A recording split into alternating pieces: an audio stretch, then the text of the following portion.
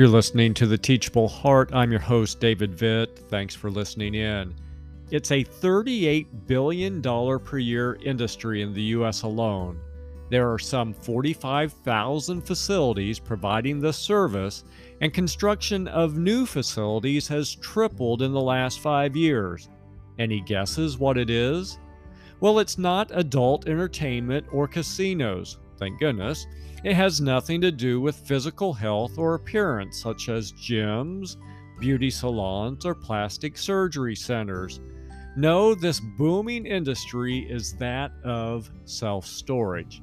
Now, don't worry, this is not an anti-storage facility message. They are, at times, a short-term necessity. However, the data suggests that 90% of storage facilities are not used for transitions such as moving, but are long-term rentals for people to store more stuff. Self-storage came to mind recently as I was teaching through Luke chapter 12. There, Jesus told a story commonly known as the parable of the rich fool. But before telling the story, Christ gave this warning, and I'm quoting Luke 12, verse 15 from the ESV.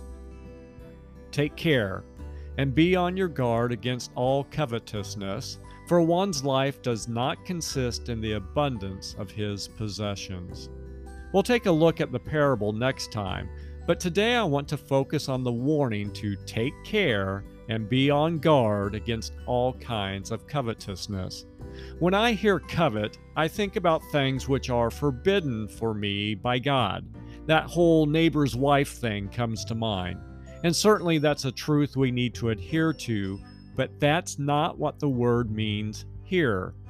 No, covetousness is from a Greek word which literally means to have numerically more. In biblical terms, it means to desire a greater number of temporal things than God determines as eternally best.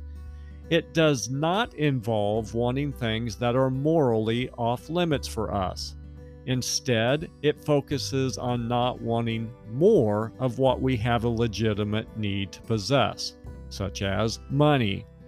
Greed may actually be a better English word for our understanding. And with that in mind, let's look at how Jesus says we're to avoid always wanting more. First, we're to take care. This phrase means, quote, to see with the mind or with inward spiritual perception. The implication is that greed won't be easy to spot with our normal human eyes.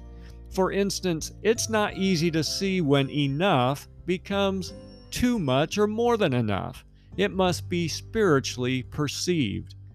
Next, Christ says to guard against greed. The emphasis of this phrase is on personally maintaining constant vigilance.